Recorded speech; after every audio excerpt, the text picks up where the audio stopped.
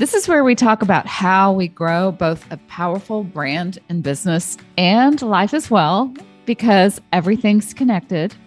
Welcome to Brand and Biz Spills. I'm Debbie White. I've spent 30 years in the creative advertising industry, working with Fortune 500 brands while also being a serial entrepreneur, building several multiple 6- and 7-figure businesses along the way. I'm talking with other powerful women to share insider secrets and insights about building your brand and business. And I don't have time for BS and fluff. You don't either. So let's get to building a powerful brand and business with some real frank talk. Follow me on Instagram at FranklyDeb so we can connect further. Hey, we are here today with a very special guest. I'm so excited for y'all to meet this person sitting right next to me.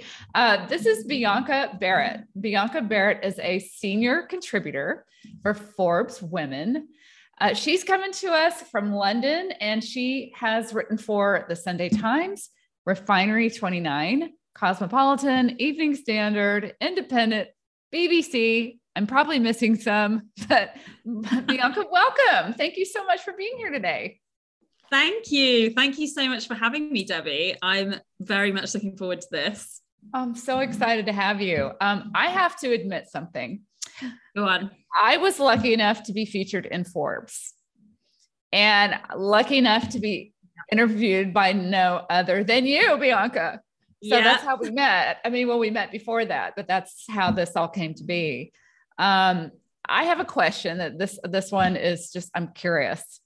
How hard is it, like, really, to get featured in Forbes? Because that's just phenomenal. I was so floored. I mean, that's a whole nother story. I know I jumped up. I remember when you told me I started dancing on a Zoom. I think I jumped up and screamed. I don't even know what I did.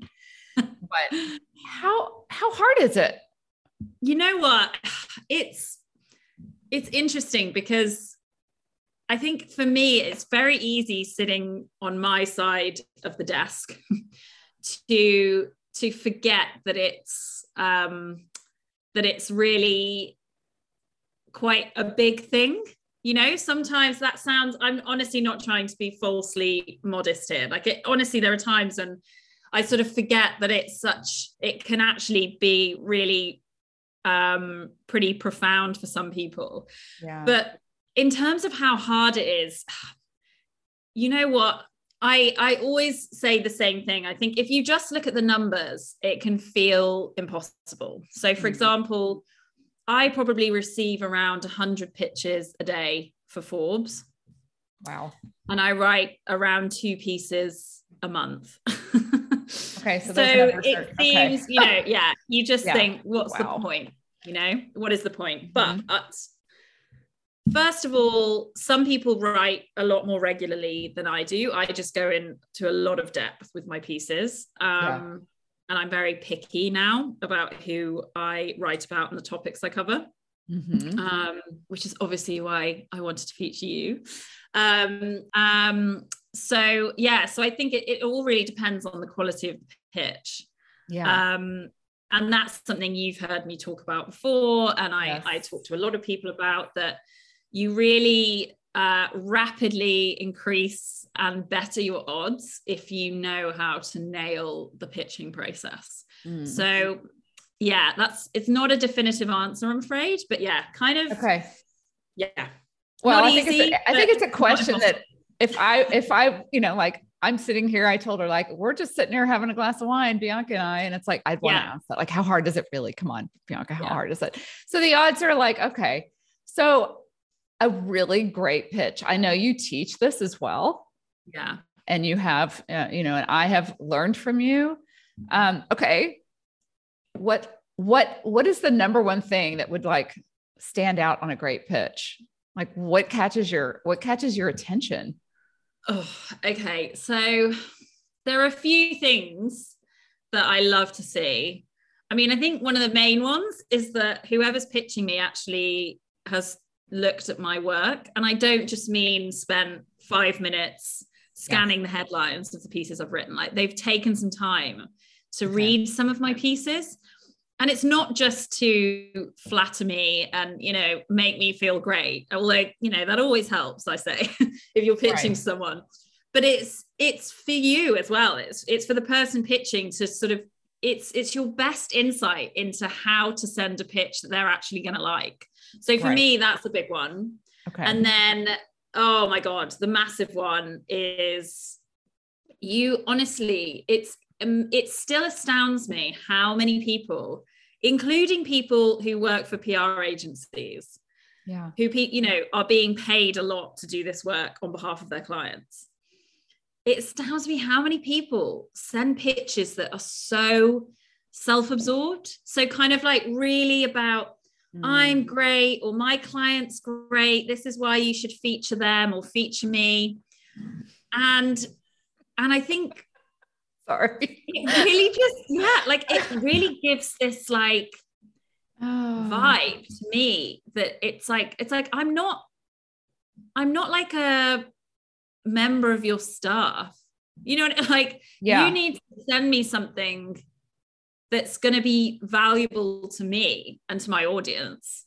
Okay, so and I think, and you know what, this is not to say, look, it's not that every like everyone who pitches is like really got an inflated ego. I think it's a common misconception that people think that's what you need to do. You need to like really impress with your story.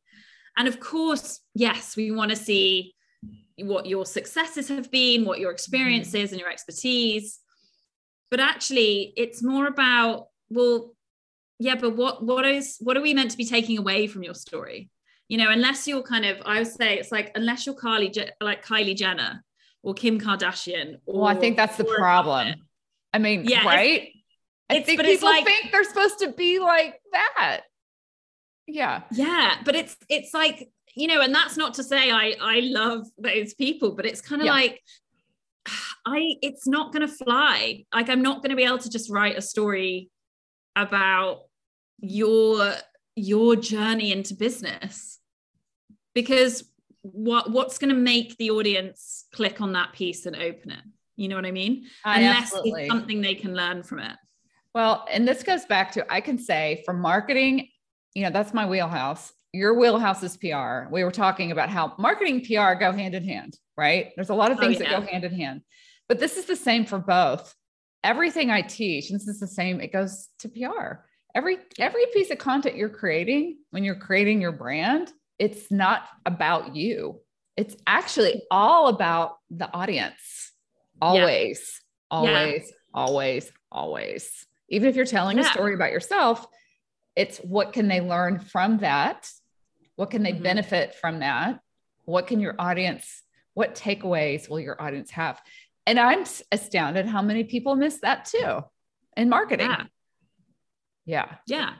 But that's the way all storytelling is, right? Even like every film, every TV program, every book you read, yes, it might be to entertain you, but people come out of those experiences talking about the effect it had on them and what they think of it. It's how it's like, it's always about the audience. It's like the audience has the power and the audience are metabolizing it in their own way. So if you come to me and you don't know what the audience is supposed to be getting out of it, then it doesn't make an appealing prospect for me. It's a bit like so for example, I'm writing a novel, which is really, really hard.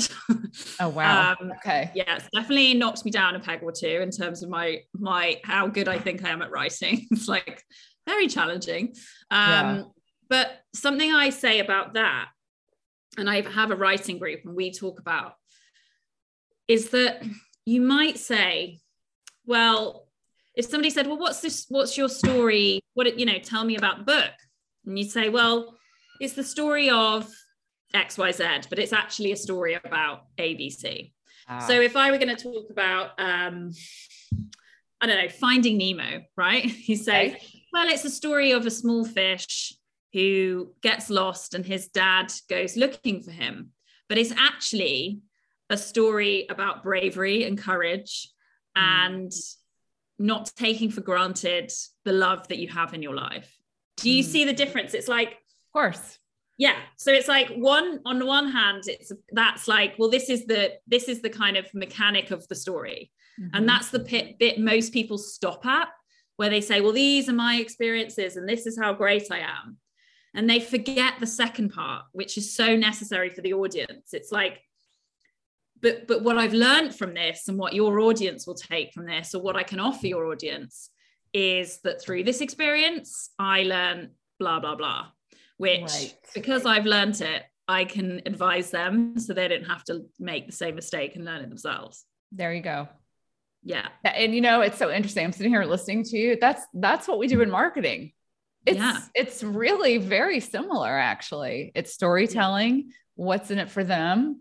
I mean, with PR, this is interesting to talk about, just kind of thinking about what I could ask you. A lot of people, I think a lot of people have major misconceptions about what they should be doing with marketing. First of all, they think they should be selling like an ad, and that does not work anymore at all. It just doesn't flat out work. It's building relationships and offering value. And it's a longer relationship cycle to get the client. With PR, where did people benefit? What do you feel? And especially now that so much is digital, I know I'm kind of folding two questions into that, but what do you say overall? Why should people even consider PR? And why should people consider PR if maybe they don't even have the budget, or they're not anywhere close to being, Kylie Jenner? Why should people consider PR? I mean, I know the answer, but I want to hear what you have to say. So, as you know, I'm a journalist, I'm a writer. So I always come at this from a journalist's perspective. So I'm kind of on the inside track. And for anyone who doesn't know, but I'm sure most of your audience do because of the way they work with you, but PR is about getting yourself into the media, building your profile. And it costs a lot. If you were gonna hire PR, it can be valuable because it means you can delegate that to people who perhaps have a really great network of, people working in the media industry that they can introduce you to, pitch you to, X, Y, Z. But as I said, I think the cheapest PR retainers I know of are sort of $5,000 a month. Wow. And that's, it's a lot of money, right? That's a lot of money. The reason it's a lot of money is because getting into the media is one of, and like you said, it comes back to marketing. It's one of the most valuable marketing tools you can use because it's third-party endorsement. So it's not you saying you're great. It's not your friends and acquaintances saying you're great. It's a totally uninterested third party that your audience trusts because they already have brand reputation, right? Right. That is saying you're great. That's what it is. And it's also getting you out there on, if you get into a massive media title like Forbes, for example, it's putting you out there on a platform that millions of people are looking at every single day. Yeah. And it's just that seal of approval. It's like when you see a product has been endorsed by the Good Housekeeping Institute or Which Best Buy or whatever, it has these kind of stamps of approval and you think, oh, it must be good. Or like, oh, it was featured in Vogue. If there's like a beauty product that was sort of one of Vogue's best, or, it's been in Elle or Oprah uses it or whatever. It's a stamp of approval from a pre-existing brand that people are dazzled by and that they trust. So what makes it so valuable is that it just makes it so much easier for you to sell because people feel that they can trust, that trust journey is a lot shorter. Because like you said, like in marketing, you're always looking to add value. It takes longer to build that trusting relationship before people will buy. It does. But if you incorporate doing your own PR and getting yourself into the media and raising your profile, then that trust journey is a lot shorter. And the good news is, I just said that PR costs a lot of money. You don't have to have PR companies doing it for you. You can do it for yourself, which is obviously, we've talked about this many times. Yes. This is something I consult on, always coming from the point of view of a journalist. And I, speak to all my journalist friends and get them to weigh in on the topic as well. And it's completely fine to do it for yourself. In fact, I know a lot of my journalist friends prefer to hear directly from people with stories sometimes, I heard you say that. And that about blew me away. I'm like, wait a minute. The journalists would rather hear from people themselves than like the fancy PR firms. And you're like, and you call them PRs. And it's like, yeah. I'm like, what? Yeah. Yeah. Did y'all hear that? Isn't that crazy? Because I bet people listening to this are thinking, but I'm just this little solopreneur, small business. I have, whatever. I mean, like really, and you specialize in helping people like this. Yeah. So cool. Yeah. I love that. Yeah. And that's the thing, right? I think there is a lot of imposter syndrome, people thinking, what have I got to say? Why would anyone listen to what I have to say about what I do? And it's so interesting to me because I think we all do the same thing, right? Where we forget what we've achieved, or we often downplay it, or things that to other people seem wild, to us is just like normal, Yeah. And it can be really difficult to see for ourselves what is impressive about what we've done, or what other people could learn from what we've done. Exactly. And actually, what I would say to anyone listening to this, if you are sort of nodding along and saying, yeah, that's how I feel, I'm, quite afraid of it, and I feel like, why would anyone care what I have to say? Ask your friends and acquaintances, with an honest conversation, just say, look, I'm not asking you to boost my ego here, but I want to work on getting into the media. And I'd love to know if you, what is it that you think is impressive about my business or what I've done? Or what do you think, based on what you know about the way I work on my business, you think I could sort of offer other people advice on? And that's a really good place to start. And if that feels too awkward, just think back to every time you tell people what you do and what your business is. Let's say you're at a dinner party or a drinks thing, and we've talked about this before. What are the questions they ask you first? What are the questions you get most often about your work and your job? Because that's the stuff that people want to know, So that, I think, is a good place to start to work out what value you can actually be adding. And the thing is, everyone can add value. Yeah. And it's interesting because you actually came and talked to our House of Impact group, and a lot of our members started working with you, which is so amazing. And they're so excited. And when you came in and you gave a really cool talk about the potential for public relations, PR, and what that means, and you asked some of these questions, I did some follow-up calls with them, or, just on our program.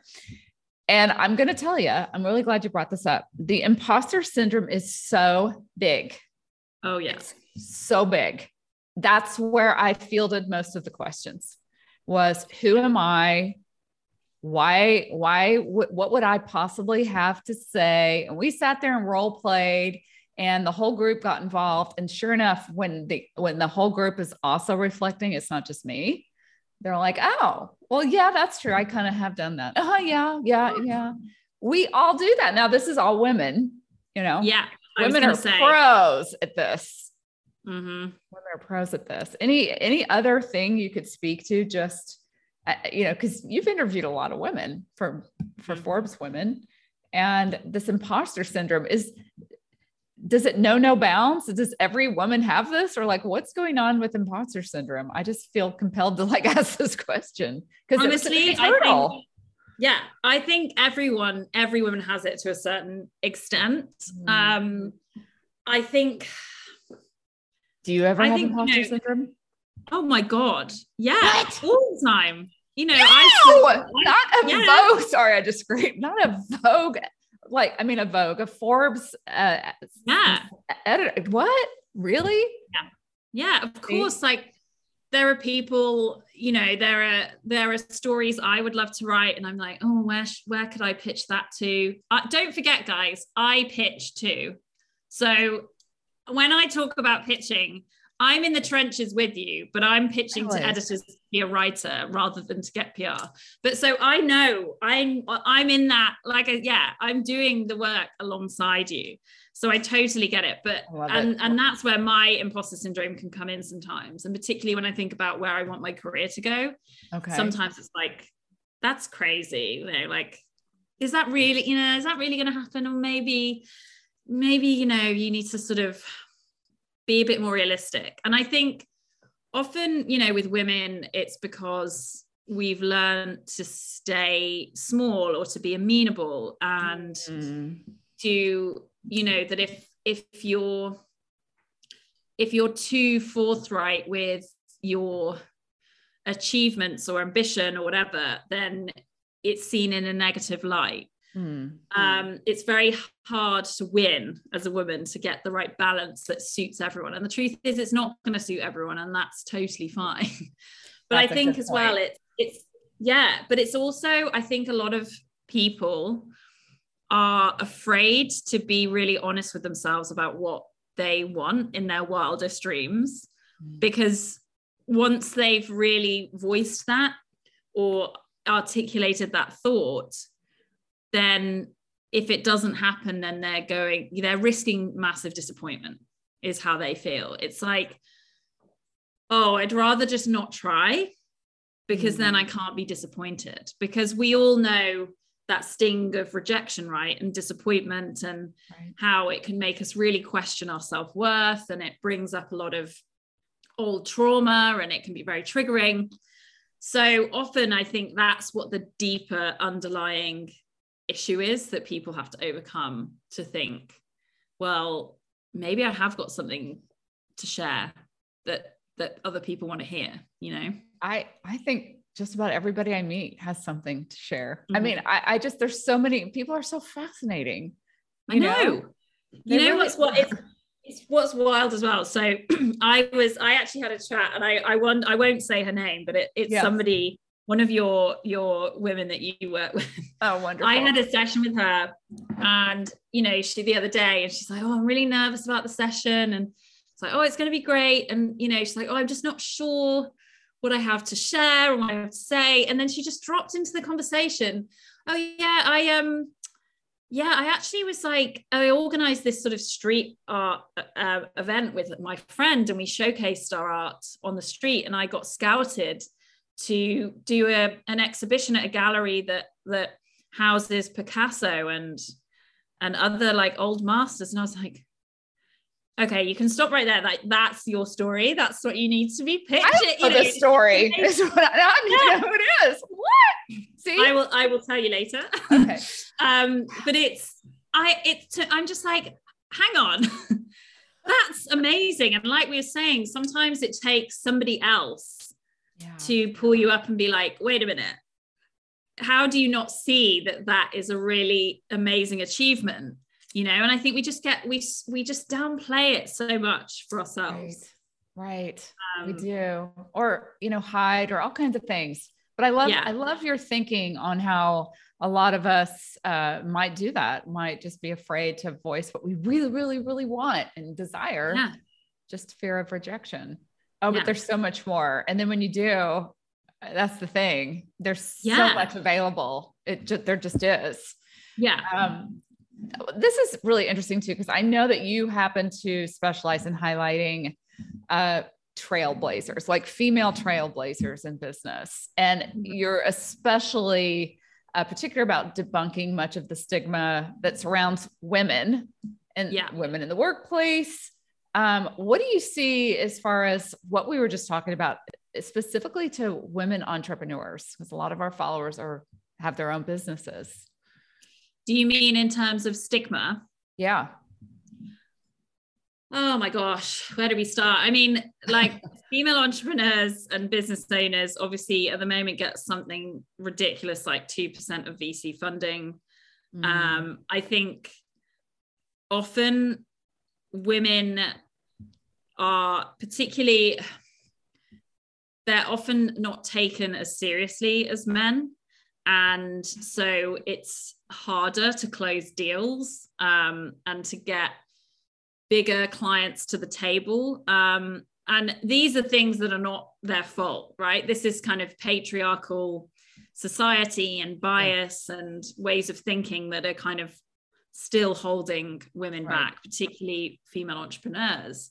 And then, you know, I think as well, the kind of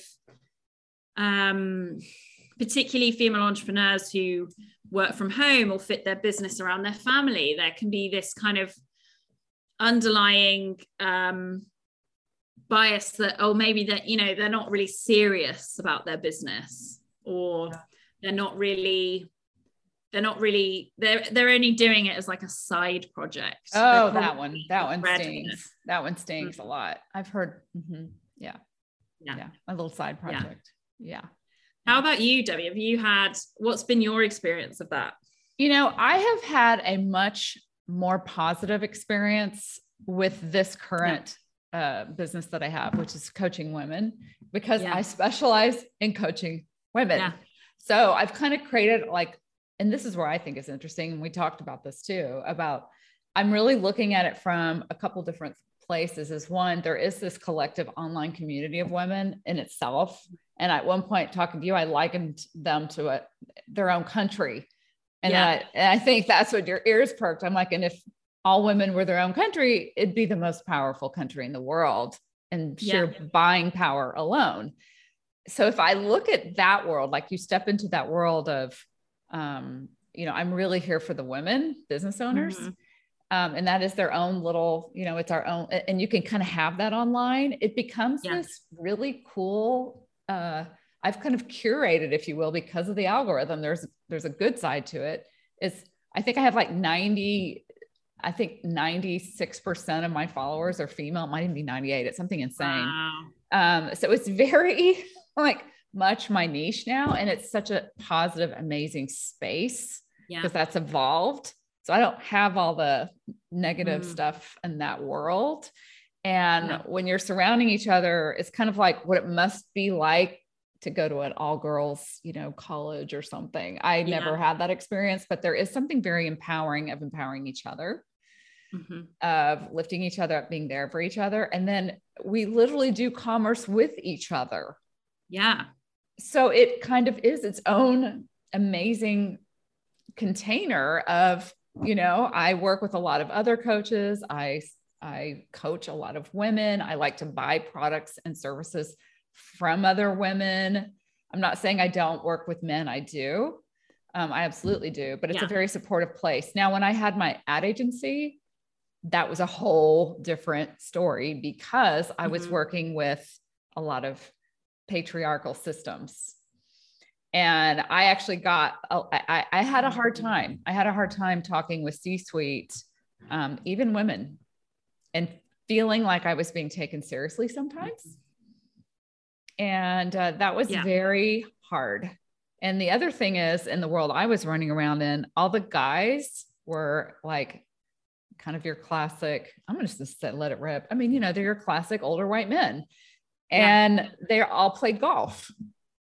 I was like, I don't play golf. Like, what am I supposed to do? I was like, you need to go do something and go play golf with that CMO, or you're not going to keep the business. It's like, I don't play golf. I'm not going to go out with these guys. And like, it's such a weird world. So that was really hard. Yeah. You have to play it their way or you're left out. But even when you play it their way, it's like you are judged for that too. So it's like you can't win.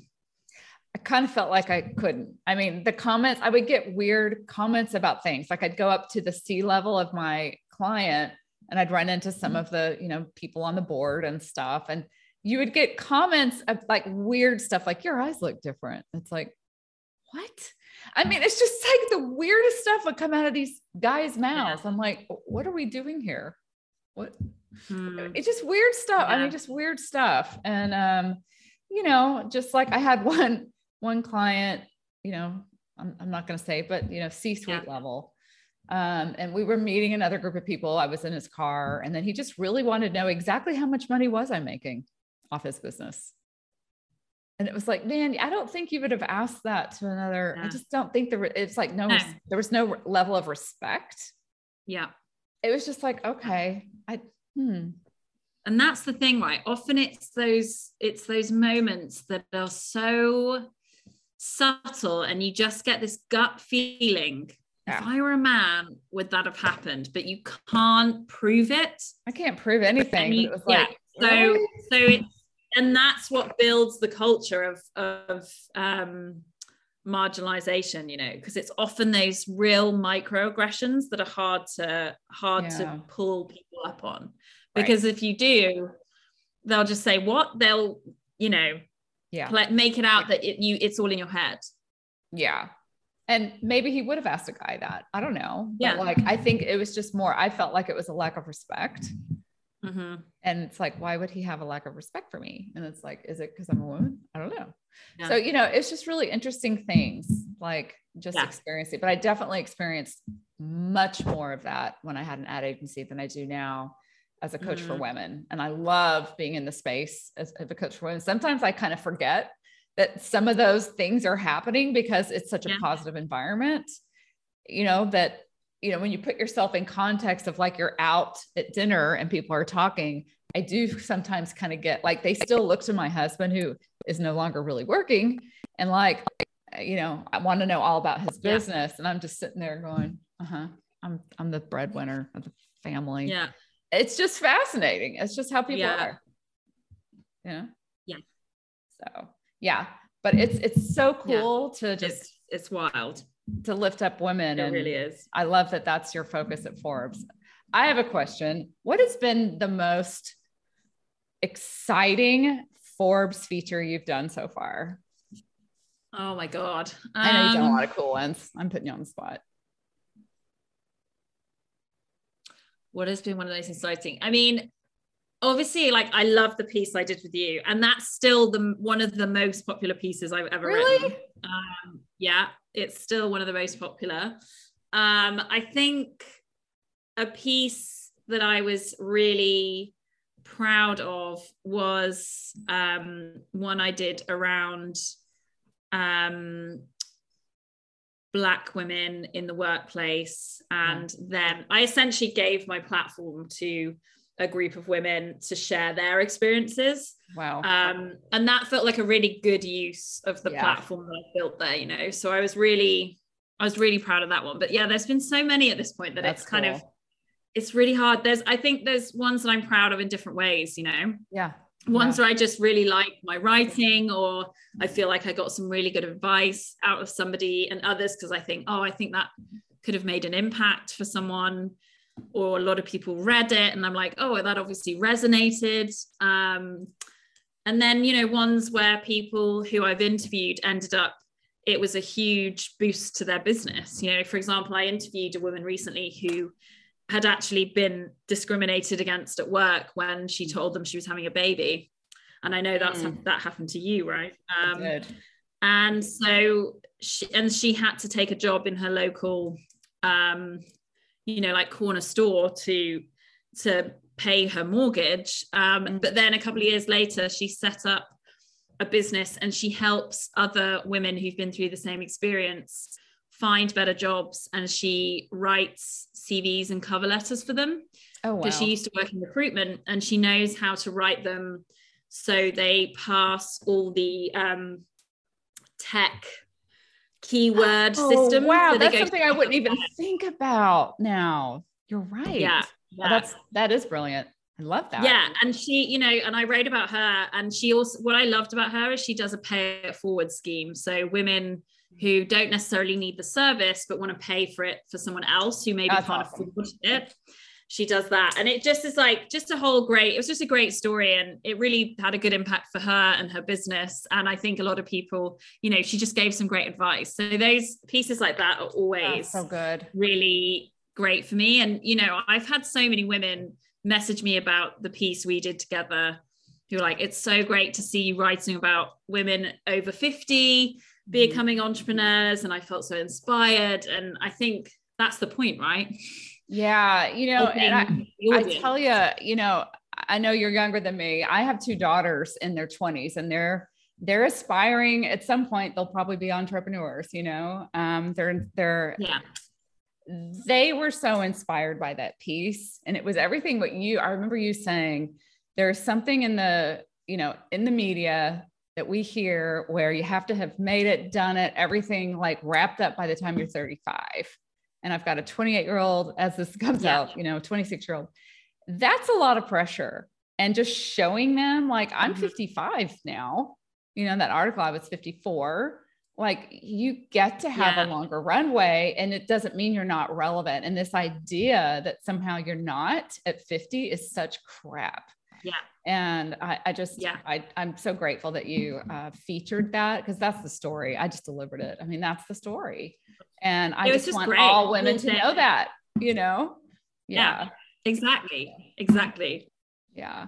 Oh, Bianca, thank you so much for being here today. I just my enjoyed pleasure. This. Yeah, it's so great. I love this so much. Oh, me I could too. keep talking and talking. I could too. I could keep talking. Now we really need to open the wine for real. Oh yeah, for sure. Yeah, you guys, we will drop where to follow Bianca, all of that good stuff for you guys. You definitely should. And reach out to us if you're thinking, I would love to work with her, and we can probably make it happen. Yeah. Oh yeah, for sure. So yeah, I would love that. Yeah, I know. Absolutely. Yeah, she's been phenomenal. This has just been so great. I've loved talking about this, and I hope, I think here we are, we want to add some value too, right? So I just hope that everyone, there's one thing you take away from this conversation, I think it should be to not be afraid to think big about what you want to achieve, and particularly in doing your own PR. And also, don't take for granted what you already have achieved, because there'll be somebody out there who wishes they have what you have now, and they'll want to know how you went about it and how they could make that happen for themselves. So already right there's something you can pitch to the media. There you go. You heard it from the journalist herself, from Bianca Barratt. I love how you wrap that up. That's so great. You should come and wrap every one of my podcasts up. That's perfect. Thank you so much. And I know we'll be talking soon. I really appreciate you, Bianca. Bye, everyone. My absolute pleasure. Bye. Thanks. Thanks for listening to Brand and Biz Spills with your host, Debbie White. Visit franklydeb.com, where you can connect with us and join our free Facebook community where all the brand action happens. And I love hanging out on Instagram, so follow me there at franklydeb. And join us next time for another episode of Brand and Biz Spills. Let's get real on women growing powerful brands.